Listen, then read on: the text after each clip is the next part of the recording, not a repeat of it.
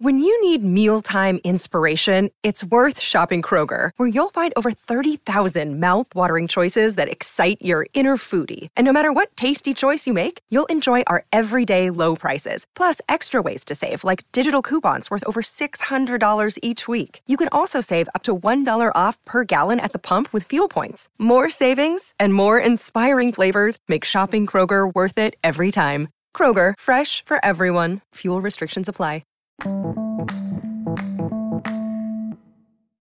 What up, everybody? I'm going to initiate a call to action for everyone to donate $1.99 so that you can access the back catalog of the podcast, as well as to help your podcast grow. I'm trying to grow the podcast, and I want to do that with you guys and make it better and brighter and bring you more information. So if you want to access the back catalog and help support me as an artist, I appreciate you. And please donate at anchor.fm underneath Lockdown Universe. Thanks so much, and enjoy the show.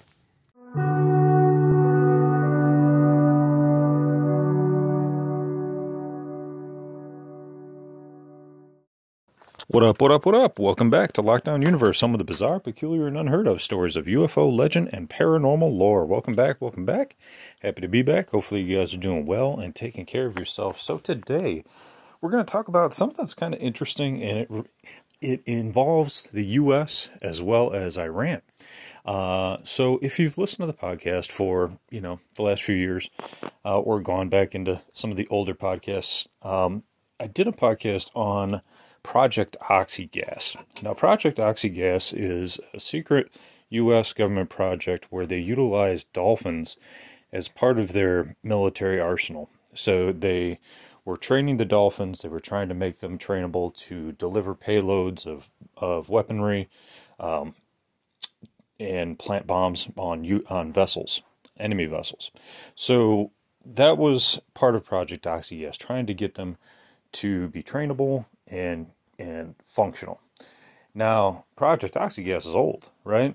I mean, it's like 50 years old. They're not even doing it. Well, at least they're not saying they're doing it, which makes sense because they're not going to tell us they're still doing it, but the declassified part of it is over. So now, what's interesting is coming across other secret programs from other different countries, came across a program that apparently Iran has been doing since 2000. So Iran, what they did is they purchased a fleet of military-trained dolphins from Russia, and they were said to be cruising around the Persian Gulf for years. In addition to worrying about Iran's nuclear capabilities, according to this DefenseView.in article, a lot of people were paying close attention to Iran's navy, right? Because Iran is kind of like one of these rogue communist countries that, they have no real allegiance to Western culture. They're very much aligned with Russia and China. They're a big adversary for the U.S., always a concern, right? Iraq, not so much anymore. Iran, yes. So, and especially since Iran and Iraq were so close in 2000, it was a big deal. So, if we go to another article here I want to talk a little bit more in depth about it on a Popular Mechanics article came across. So, this was published back in 2020 and written by Andrew Daniels. And he talks about how after 20 years, they don't know if these mammals are still alive. They haven't talked about the program, but they purchased these dolphins. They were already trained, okay? Already trained by the Russians. And they purchased trained Russian killer dolphins from the Soviet Navy. So that tells you how close Iran and Russia were. They were willing to make business deals, and trade military secrets, in concern for the Western culture. Now, the U.S., like I talked about, they even stated in this article, the U.S. basically invented the concept back in 1960. So a lot of these countries, what they do is they figure out what other strategies militarily other countries are doing, and they just basically copycat it. So today, according to this article, the The Navy trains about 30 dolphins and 30 sea lions at Naval Base Point Loma, San Diego, to track sea mines. Sea mines. Not lions, but mines, M-I-N-E-S. So that's what's interesting is like they use these animals for tracking purposes, military purposes, and they're that intelligent. I mean, that's the interesting thing is that, you would think, okay, are they intelligent? Yes, animals are very intelligent, but are they trainable to our purposes, and will they be loyal enough to train and accurate enough to give us intelligence? Apparently they are. Apparently they are. As I was going through some of the archives of old U.S. Secret operations, Project Oxygas was one of them. And I was so fascinated by it because I was like, really? We really used dolphins as a military asset? And apparently that's the case. So let's take a look at this article and see what it has. So as early as spring of 2000, a Russian man named Boris Zhurud made a painful and fateful sale. For years, this guy Boris had been training a pack of dolphins to kill for the Soviet Navy. He and other experts taught mammals to target enemy combat swimmers and divers with harpoons strapped to their backs, to capture them, and to carry mines to enemy ships in suicide attacks. The dolphins could tell the difference between Soviet and foreign subs by how their propellers sound. Isn't that interesting? Man, it just like blows my mind how intelligent these creatures are, I mean, and how well they can be trained. It's really fascinating. So they say funding ran out for that project, and the Soviet Dolphin program was transferred to the Ukrainian Navy, and Zhurud brought his animals to a private dolphinarium on the Crimean Peninsula. Isn't that interesting? Because that was early 2000. Now remember, Russia took over Crimea right around 2013, so that's kind of interesting. However, Zhurud couldn't afford to feed his dolphins anymore. I can't bear to see my animals starve. We're out of medicine, which costs thousands of dollars. We have no more fish or food supplements.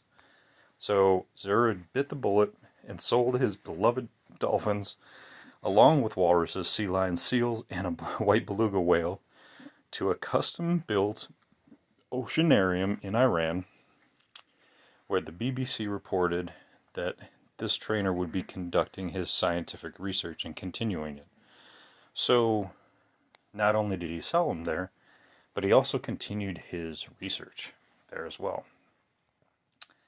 So Zhurud didn't say what he and his aquatic mercenaries would do in their new home, but he did tell them that he was prepared to go to Allah or even to the devil as long as his animals would be okay there.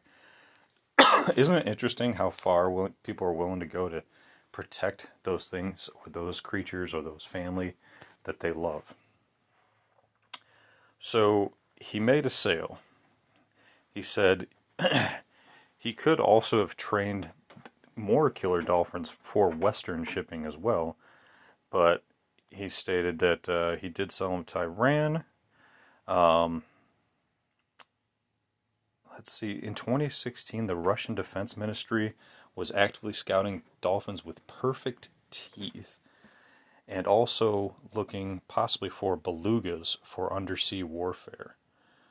So, it depends on what purpose they're using it for. I don't know why they would need perfect teeth per se, but I mean, different animals could be used for different things. Like maybe they were asking them to carry things in their teeth, maybe a weapon or something like that. But it's kind of funny because when you think about it, you think about that movie Austin Powers where he's like, I want some sharks with freaking laser beams on their head. And people are like, that sounds crazy. But in all actuality, many countries were actually utilizing this technology. I mean, maybe not laser beams, but they had harpoons. Still the same concept. They were still delivering explosive payloads to ships. They were actively able to identify different ships by the way their propellers sound, and they were being used for defensive and offensive purposes by Russia, by Iran, by the U.S., probably by China and some of the other larger countries as well that, listened in or found out what kind of programs opposing countries were utilizing. So you have to think about, warfare in that way. Not only in what you can do, but also what your enemy can do so that you can mimic it and do it better. And so that's the real fascinating thing, I think, personally. It's just kind of looking at that and seeing what other countries are doing and how they strategically figure out their warfare strategies. So what do you think? Do you think that they're still utilizing these capabilities? Do you think that they've moved on to not only just training, but also possibly psychically engaging with these creatures? They did try to train and utilize Uri Geller. The government did hire him on as a consultant to try to communicate with the dolphins during Project Oxygas and even later.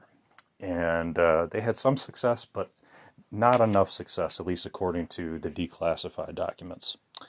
So, do you think they've still tried to do that, even though it's not declassified? They continue on their research?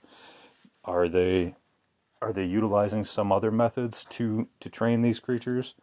Or are they still just utilizing the old tried and true kind of Pavlovian methods to get these creatures to do our bidding? And that's the interesting thing, is that like they even train them as far as being willing to commit suicide. Like that's like to make the ultimate sacrifice. Just seems kind of bizarre to me that we could actually train an animal to do that.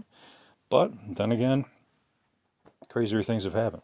So, what do you think? A little bit cruel, right?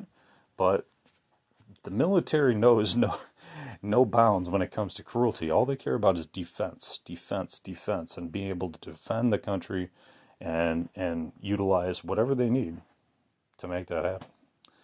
Anyway, guys, hopefully you enjoyed the podcast, the knowledge within it. Hopefully you guys are having a great day, enjoying your time, staying positive, staying strong for yourself, for your families, for your loved ones, following through on your hobbies and your goals and your dreams, taking care of your spiritual, physical, and emotional health, and as always, continuing to question the universe around you. Till next time, guys, take care. Lockdown Universe out.